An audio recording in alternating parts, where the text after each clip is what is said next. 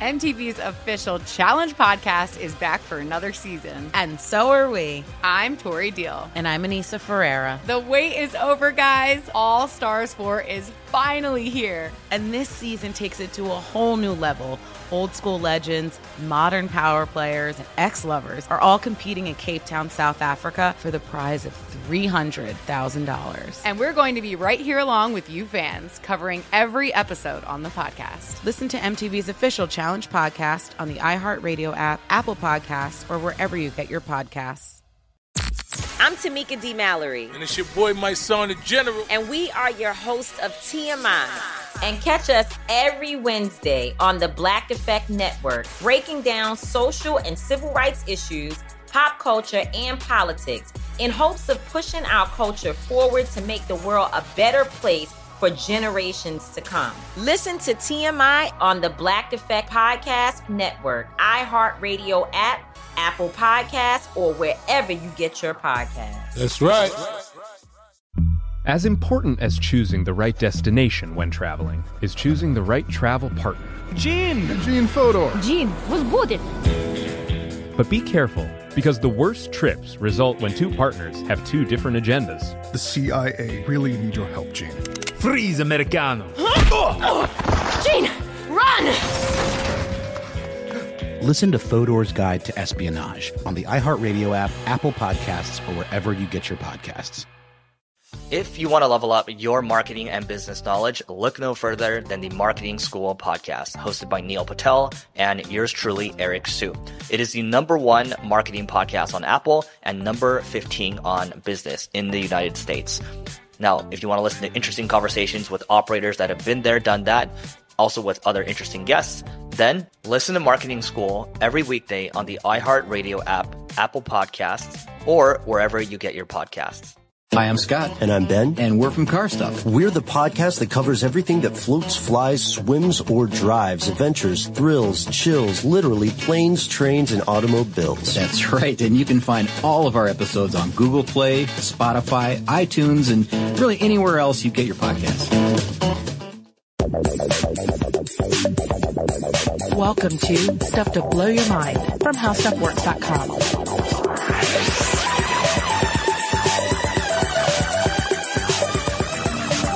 There is, gentle reader, nothing the works of God only set apart, which so much beautifies and adorns the soul and mind of man, as does knowledge of the good arts and sciences.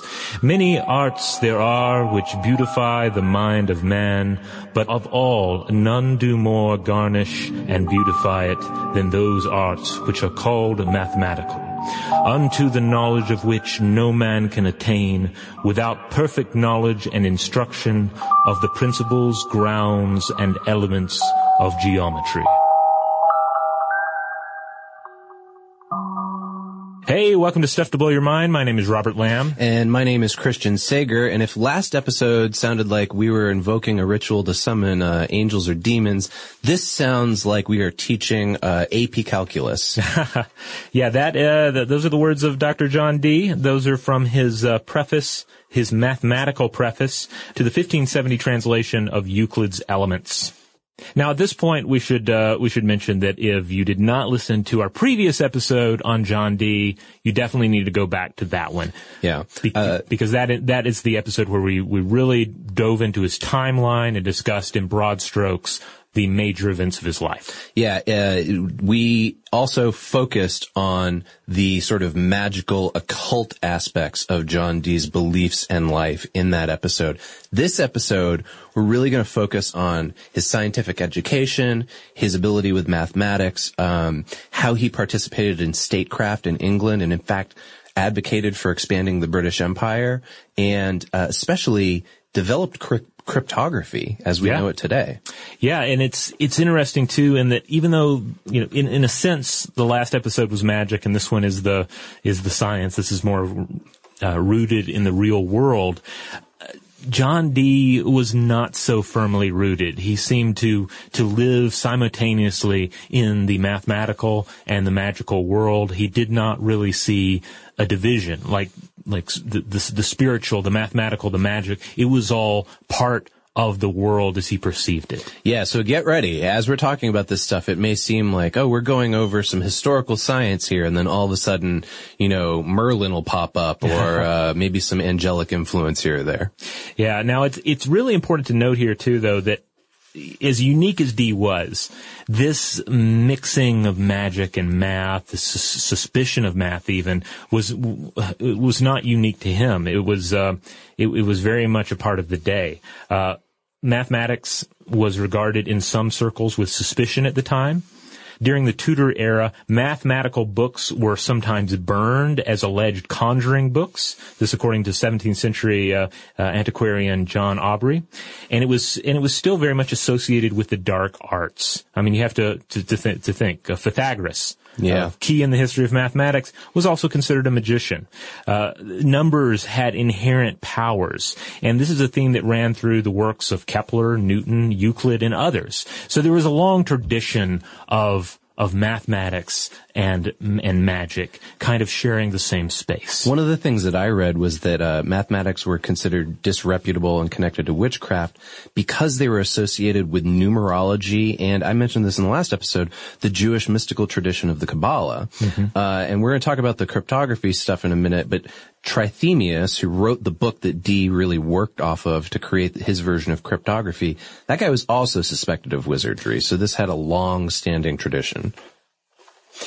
Dee, for his part, though, in terms of mathematics, his lectures on Euclid were wildly popular, as he was seen as a leading scientific figure of his day. I'm picturing that he's like the Neil deGrasse Tyson, right? Like he's giving lectures, everybody's really interested.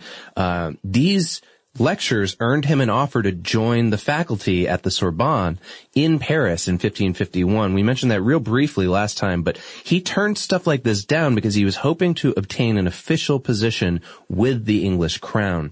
He was also, Robert read from this at the beginning, but it's worth pointing out, the editor of the first English translation of Euclid's Elements. And in that, he added his preface, which what Robert read came from. This preface argued for the usefulness of mathematics. Like, people didn't regard mathematics as being important at that time. And in fact, this was the first time the public were introduced to the symbols plus, minus, X for multiply, and the little dot, dash dot for division. Yeah, in this preface, the mathematical preface, he proposed, an arts mathematical that he compared to thaumaturgy, which is the use of magic for religious purposes. So he saw mathematics rather than magic as the key to thaumaturgical wonder. Men's work could rival the gods if they could utilize mathematics correctly. And in this, you could say Dee was correct. I mean, we may disagree on whether math is a human invention or a human discovery, but it has thus far proven to correspond to the inner workings of the cosmos. It's our best tool, essentially. Mm-hmm.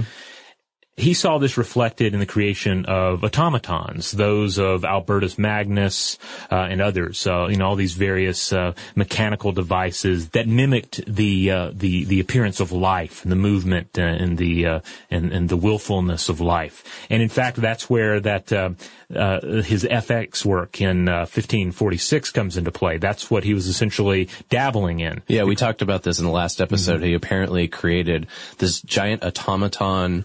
Reportedly, it was a mechanical flying beetle. I don't know if it actually flew or not, but apparently it was so impressive that people thought that it was magic. Yeah, and that was very much in keeping with his view of what math was and what science was capable of doing, that it could replicate the wonders of nature by manipulating the same properties. And he saw things like automatons and even his own special effects work as proof of that. He saw the optics of his special mirror, his kind of reverse mirror that he would wow people with. He saw that as an example of, look, these amazing feats are possible through optics, through mathematics, through science.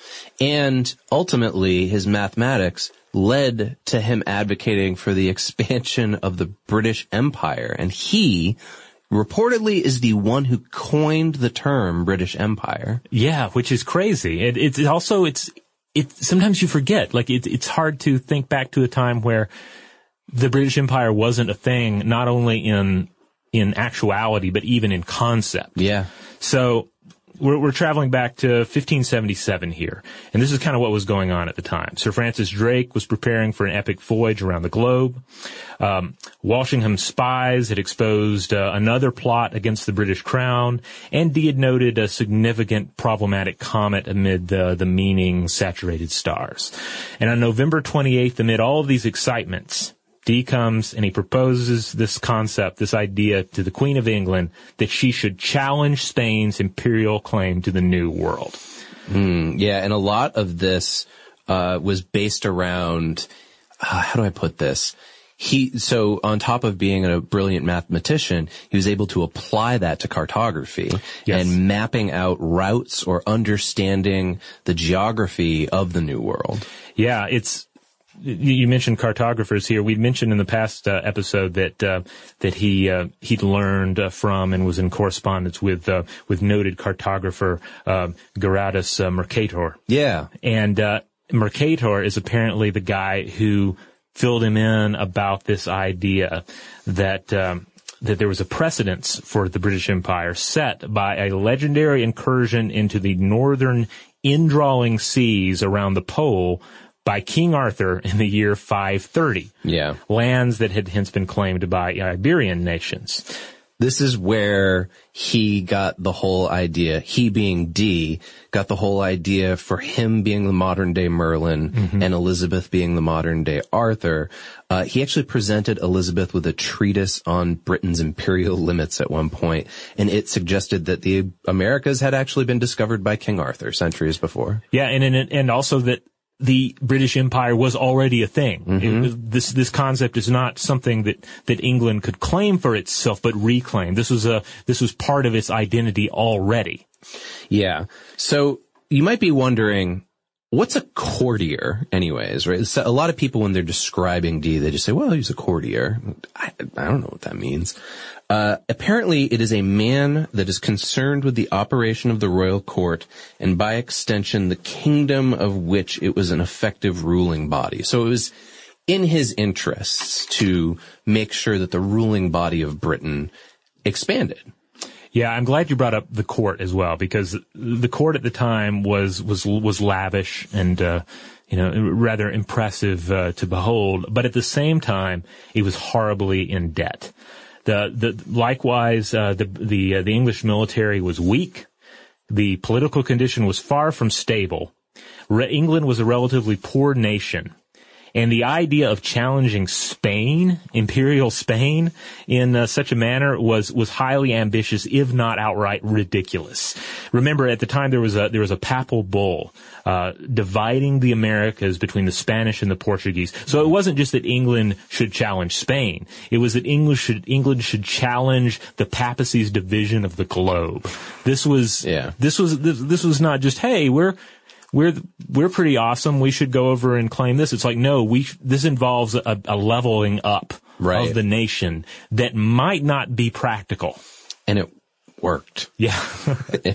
And for his part, the way that Dee assisted was with his knowledge of cartography and mathematical modeling. So he instructed captains and pilots in the principles of mathematical navigation. He would prepare maps for their use, and he furnished them with various navigational instruments. In the 1550s, he actually advised Richard Chancellor's expedition through the North Sea so that he could establish a trade route between England and Moscow. And there's some evidence that Dee was, financially involved in that as well. Like he had something to gain from this, trade route. In 1572, a new star appeared, and it was visible for 17 months. Now, today, we know that this was a supernova in the constellation Cassiopeia.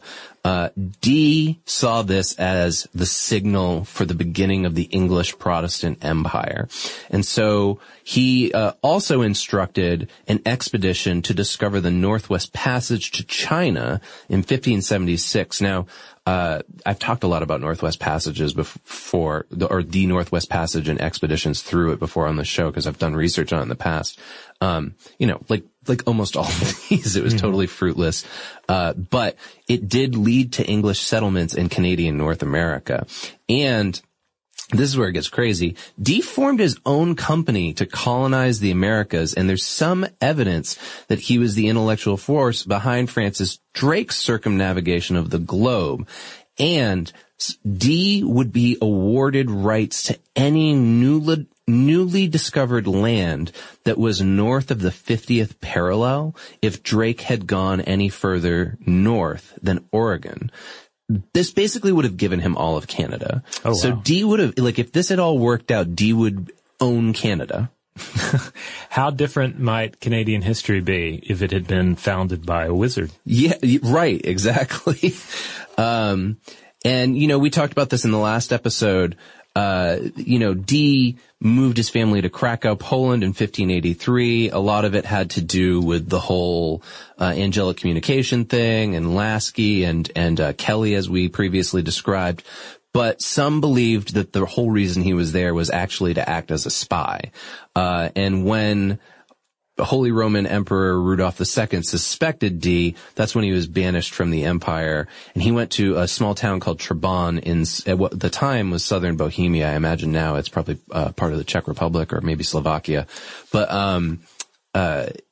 this is fascinating. That's what gets him kicked out when, as we know from last episode, he just basically went up to Rudolph and was like, "Hey, angels told me you're possessed by demons." And Rudolph was like, whatever. But then he's like, maybe this guy's a spy. And he gets rid of him. Now, here's a really fun fact. Are you ready, everybody? Dee signed his letters to Elizabeth as 007. Yeah, a secret sign, a cipher that at least looked like 007. Yeah. So, I mean, I'm wondering if that's where Ian Fleming got the idea for 007 from, or if it's maybe it has a historical precedent. So I've read two different versions of this. One is that Ian Fleming was reading about John Dee at the time and directly got this idea from Dee's writings. Okay. And I've also read some people that cast doubt on this whole connection and say that, actually, John Dee didn't really use 007, so I'm not sure exactly where the truth lies there. Somewhere in the middle. But we will get back to this whole spying thing, this whole espionage thing, because as incredible as everything has been thus far, it really gets crazier. In the episode where we're not even talking about angelic communication, all that. Right. Okay, why don't we take a quick break, and when we come back, we're going to talk about the cryptography aspects of Dee's career. What happens to our digital lives when we're gone? Could our online personalities be brought back to life? What could artificial intelligence do when combined with saved digital memories? A new podcast from GE Podcast Theater and Panoply, the creators of last year's award-winning The Message, explores those very questions. The story follows Ross Barnes, a low-level employee at the FBI who spends his days conversing online with his wife, Charlie, who died 8 months ago. But the technology behind this digital resurrection leads Ross down a dangerous path that threatens his job, his own life, and maybe even the world. The title of the series is Life After. That's all one word. It's 10 episodes in length. Listen, subscribe, and download it today. All right, we're back. So cryptography, the study, the creation, and the breaking of codes and ciphers. Yeah, so we've already covered this slightly, but Dee was taken with the work of German abbot Trithemius. And he was an important figure in the history of cryptography as well as occultism. And in 1564, while Dee was in Antwerp, he tracked down a copy of Trithemius's most famous work, I'm going to get this wrong, the Steganographia, and copied it. Now, you were telling me that there is this whole weird thing about the copying of it. Oh yeah, yeah, it's pretty strange. So certainly, Trithemius was a big deal. Again, important figure in the history of cryptography and occultism, and Dee was already a fan. He owned several copies of his book, Polygraphia, which was the first printed book about the subject of cryptography. Not to say, certainly not the first book. It's also worth noting that there was an Arabic book that was already out there in the world, and this book was by a man by the name of Al-Kindi. But this was the first that was, certainly the first Western tome dealing with cryptography. There were 12 rotating paper cipher discs embedded within the pages, and even today they're in remarkably good condition. They still turn. So it was a pretty phenomenal book. I'm kind of thinking of, I don't think you've seen this movie yet, but that Doctor Strange movie came out. Oh, I've seen it, yeah. Oh, you saw it? Yeah, the library in that? That's what I'm imagining. Yeah, very much.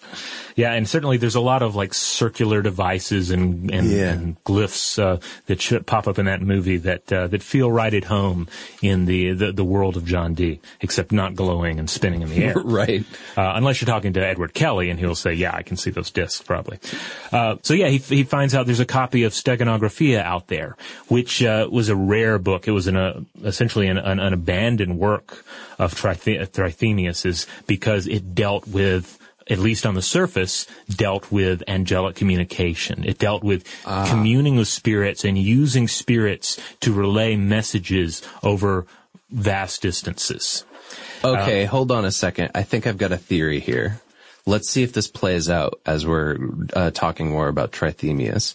What if, so we know that Dee was really into Trithemius and that he gathered all of this information before he met Edward Kelly. Mm-hmm. What if Edward Kelly was using Trithemius to create his version of Enochian that eventually Dee wrote down and hearkened as the angelic language? Yeah. Maybe that's it.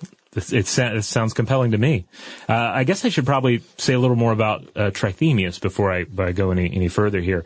But this guy alone was pretty fascinating. This was the man who served as advisors to emperors, was among the most erudite German book collectors of his time, author of more than 50 books himself, and the founder of scientific bibliography. He was, as previously noted, the first printed author on the subject of cryptography in the West, and yet then here's this book. This seems to be devoted to angelic magic, that he was forced to abandon writing because he was talking to other people about it, and they were like, "Ooh, I don't know about this book you're working on, Trithemius." Even as he was writing it, he made claims that the text would enable communication over vast distances, to communicate one's thoughts by fire, and other claims. So basically, like other individuals hearing about this, they were like, well, this makes it sound like either you're lying, right, or you're a demonic sorcerer, right? Neither of which are smiled upon. Not so much in the church. So the crazy thing is that over the centuries, it's been revealed that all 3 volumes of this work are concerned with cryptography. And most recently, volume 3. So pretty early on, commentators figured out, all right, well, these first 2 books are only like surface level about angelic magic. They're really about cryptography and codes and ciphers. But they thought for the longest, well, this 3rd book, though, this just seems to be about magic. There's no code here. Mm-hmm. And that's kind of a fitting read for the life of John Dee. The idea of like, at what point does the magic become the main thing? Right. But here's the crazy part. This view of the 3rd book of Steganographia only lasted until the late 1990s. Okay. That's when 2 individuals experienced unrelated breakthroughs in cracking it. German linguist Thomas Ernst and Jim Reeds, who was working in the mathematics and cryptography research department at AT&T. So AT&T paid for somebody to research this old book on angelic communication and cryptography? Well, it's, I don't know if he did, I'm not certain if he did this part on the AT&T dime. Oh, okay. But Reeds is a guy who's subsequently written a few different books on this and other Dee-related works. He wrote about this particular work in 1998, summing it up with the following, which is, I think, rather illuminating as we continue to look at Dee's obsessions. Quote, "The question now is, why did Trithemius so thoroughly embrace the rhetoric of magic for such a non-magical, as we regard it, purpose? Did he regard cryptography as inherently magical, or was his choice of that language a solution to the stylistic problem that all authors of cryptographic exposition have to solve: how to sustain the reader's interest through example after example of usually tedious plain texts, possibly tedious explanations of cryptographic techniques, and always tedious cipher texts. Trimethius's use of angel language might thus be a rhetorical strategy to engage the reader's interest. If so, he was vastly successful, even if he completely miscalculated how his book would be received. Because this basically, like I said, that he was an important figure in occult circles. Yeah. Because for the longest, like, that's what these books look like. That's what those books mean if you're not breaking the code and sort of finding the deeper symbolism, the deeper purpose of the text. Yeah. So he's thinking along the lines of, I'm going to write this really groundbreaking piece of linguistic science, but that's not really sexy. So I'll tell everyone it's about angels. Yeah, or it's kind of think about it like this. If you have a grammar lesson, yeah, what kind of sentence are you going to use? You're going to use a boring sentence or an exciting one? Right. You know? Yeah. So in a sense, he used the exciting sentence. He put a dog in his sentence. So another theory. And again, I'm no Dee scholar, and I know there's lots of people out there who have poured through his diaries, but maybe Dee was doing the same thing.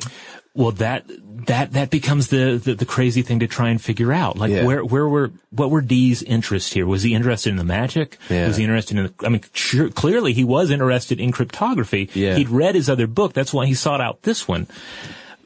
There was the whole wife swapping thing, though, so there is a certain amount of him actually believing angels are telling him to do things he doesn't want to do. It makes one think, like, at what point in studying cryptography through the language of magic do you become kind of ensorcelled by the magic, by the language of magic?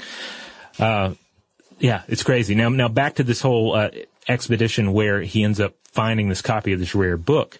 So as Benjamin Woolley points out in his book, this was no small accomplishment. It was a really difficult book to steal a peek at. It was banned. It was actually the church had placed it on the Index Librorum Prohibitorum in 1609, and it remained there until 1900. Huh.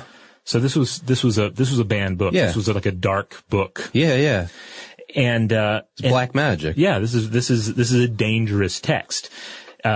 So Dee had to spend money to travel. He probably had to pay bribes, and he worked with a mysterious nobleman of Hungary, who required that Dee in turn, quote, pleasure him with such points of science as he requireth.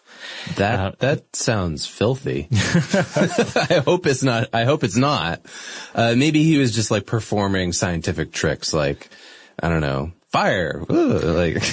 Or it kind of sounds like you have, like in this case with the nobleman of Hungary, kind of like a rich science fanboy who has access to something amazing and then therefore uses it and as an excuse to make the real scientist / magician hang out with him. Yeah, that sounds right. And then on top of this, Dee's whole thing was not only to look at it, not only to read it, but to copy it. So he would have his own copy. Okay. And this was a difficult book to copy because it's full of tables and charts, moving parts, apparently meaningless names, angelic language, and he only had 10 days to get it all copied down, likely with this Hungarian guy just standing over his standing shoulder. up for him the whole time, trying to make small talk. Oh, wow. And you really feel for John Dee when you dive into the details here, you know? I mean, yeah, he wasn't the greatest guy in the world. He did, make his young wife sleep with his scryer at one point.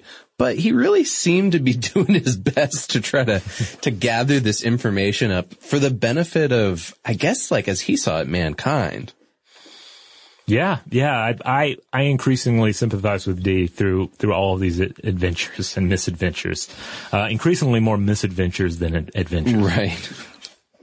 So yeah, we're forced to try and understand the role of this book really in Dee's life and what his obsession with this book tells us about his life. A book that is at once both concerned with purely with codes and also concerned with very strange magical concepts, with very esoteric concepts. I imagine he kept this in the internal part of his library, his sanctum sanctorum. This was definitely an inner library.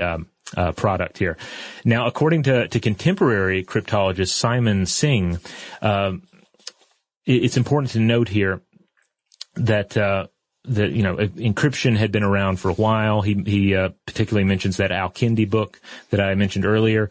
In the simplest forms, encryption is about swapping letters for symbols and the use of frequency analysis to break it.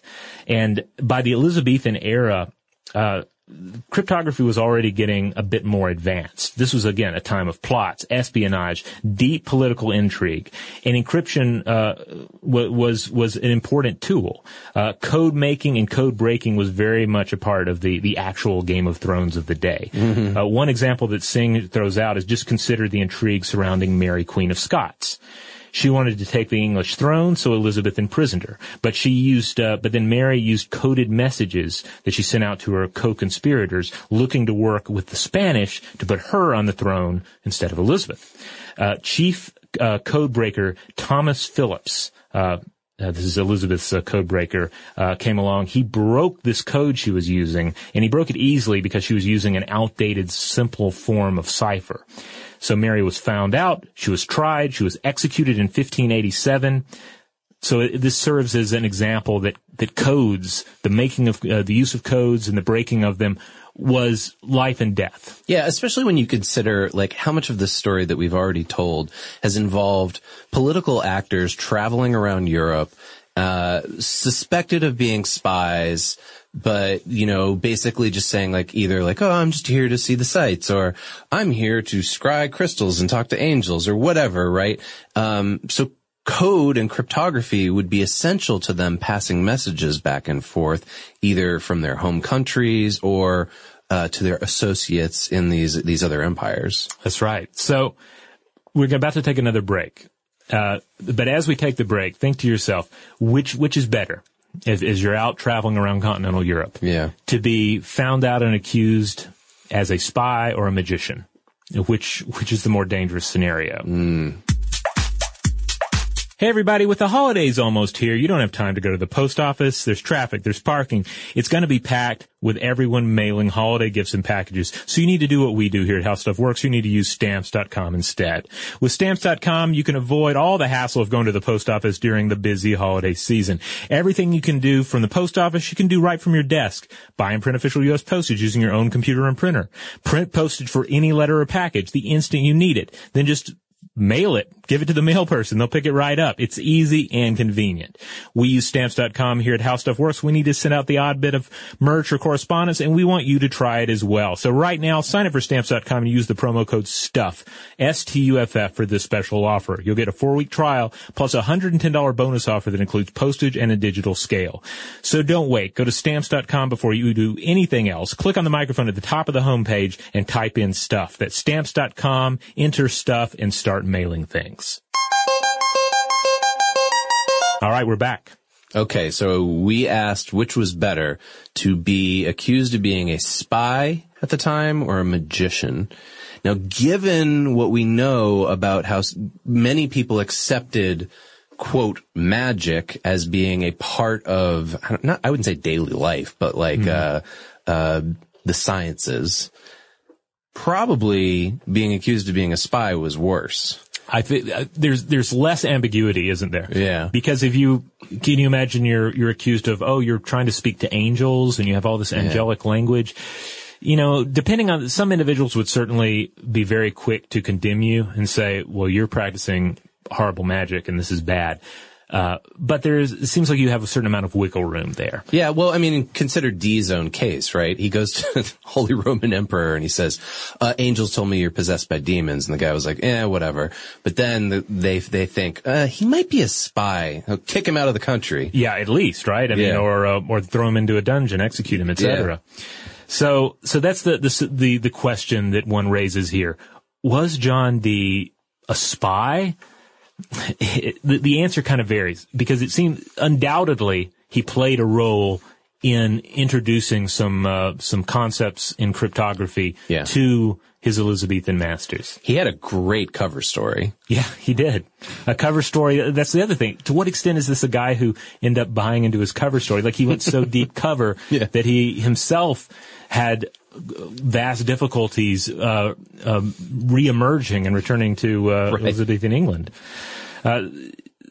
It's difficult to piece it together, because we have a guy here who seems to have been a pretty serious Christian, but he was also engaged in all of this, these occult interests. We have a guy who believed mathematics was the key to unlocking the secrets of the universe, who studied cryptography, who advised Queen Elizabeth I, who traveled rather extensively throughout Europe during a time of plots, political unrest, and war. And so, this has led some historians to ponder whether, not really whether, but to what degree John Dee was engaged in the espionage of the day. Mm-hmm.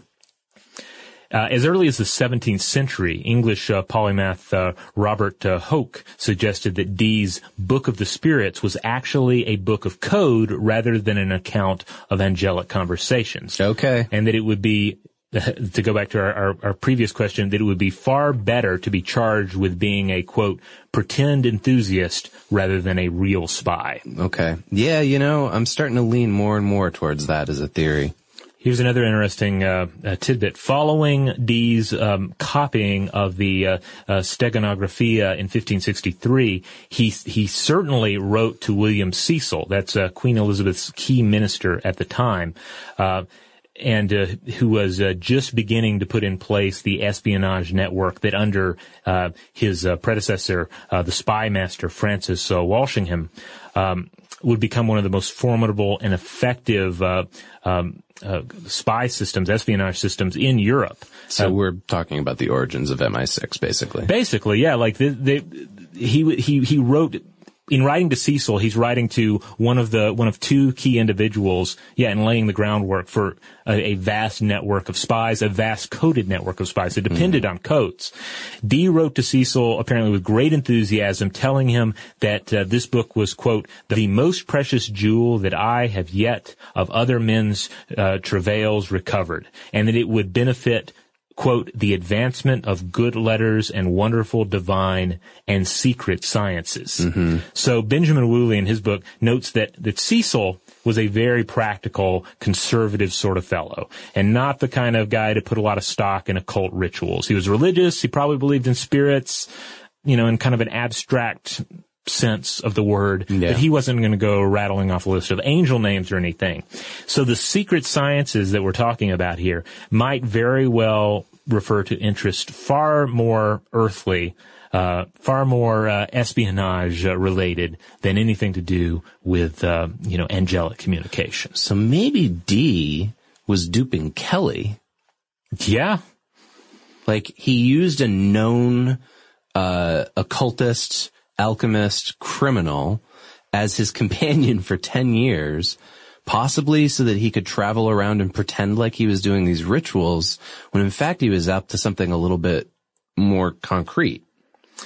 Yeah, I think one of the difficult things in trying to figure out someone like Dee is we kind of look for this, maybe not a simple interpretation, but we want a solid interpretation.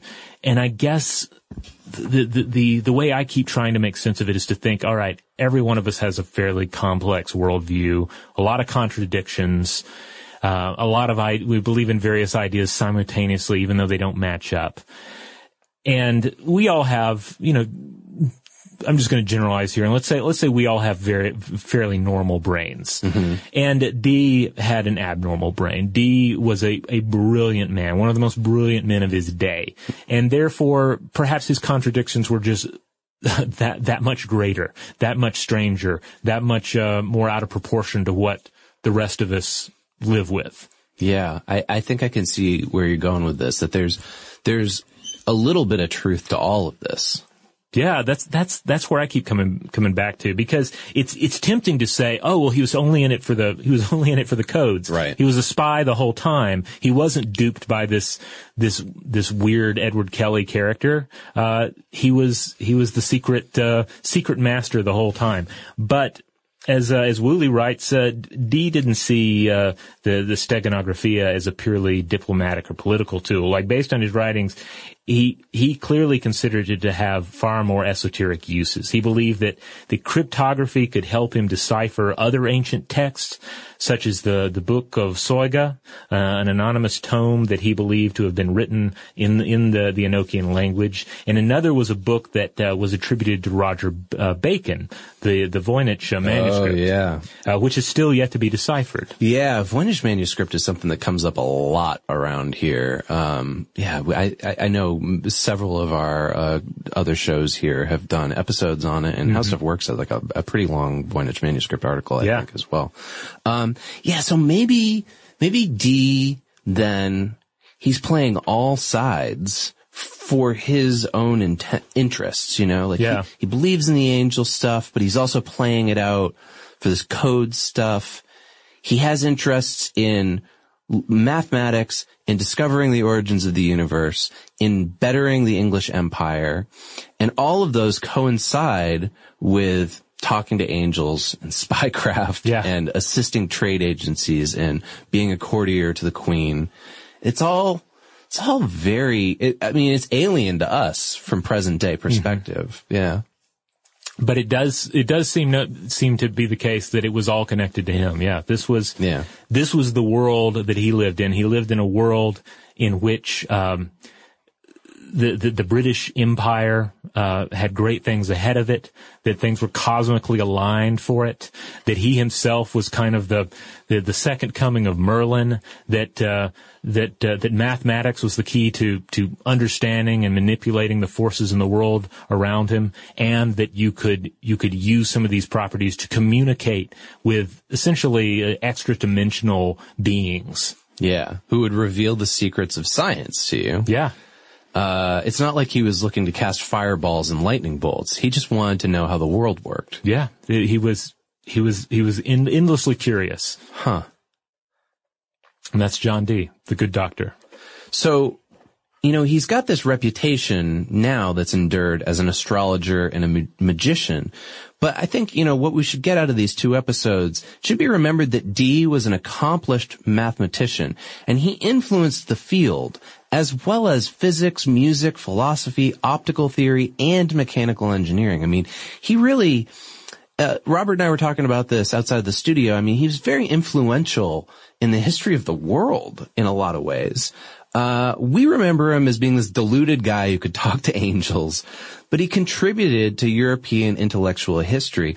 There's actually an organization called the John Dee Society, that I found in my searching around. It's an organization dedicated to producing standard editions of his work, and they're trying to reconstruct his library. So they're assembling an archive of this material as they find it on microfilm, although I imagine that they're probably scanning it in digitally at this point. And I'd like to leave us with a quote from one of the books that I was consulting by R.W. Barron. It's called A Reputation History of John Dee, the Life of an Elizabethan Intellectual. And he says, 4 centuries after his death, we are still debating and wrestling with where Dee's work fits into the Elizabethan world picture and what contributions, if any, he made to those intellectual advancements. So there we have it. I mean, he's a fascinating fellow. He seems to have influenced our sciences. He's perfect for stuff to blow your mind. You know, he's got a little bit of the weirdness, the bizarre, bringing it into his understanding of the world, bringing wonder to these things, and then simultaneously using things that we now consider everyday, like optics or cartography or just basic math, in the same respect. Yeah, and it's just amazing that he's one of these guys that we know a fair amount about. Yeah. And yet the more you read about him, the more you just ask, who was this guy? You know, who was he really? Like, what was the world he saw when he looked out the window? You know, and, yeah, it's just an amazing character. So it's been a great pleasure to research him and discuss him here on the podcast. Yeah, I, for one, next time I'm in London, I am definitely going to go to the British Museum and try to get a look at some of those occult artifacts. And I'd really like to visit the site of Mortlake. Just kind of see what it's like to, from looking at Google Maps, it doesn't seem like it's that far southwest of London. So, hey, anybody out there, have you, been there? Have you seen this stuff in the British Museum? Maybe you know, like I said at the top of all of this, there's so much research into John Dee that maybe, there's stuff that we don't know about that we missed here. Maybe there's something you'd like to add that we could read in a future listener mail episode. You can hit us up on Facebook, Twitter, Tumblr, or Instagram.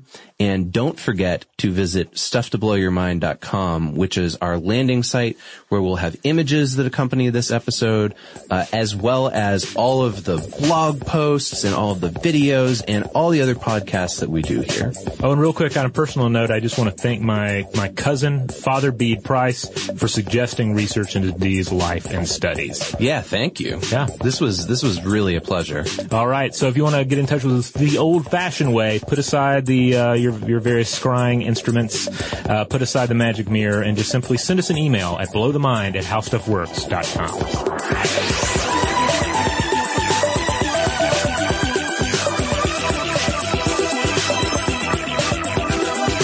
For more on this and thousands of other topics, visit howstuffworks.com.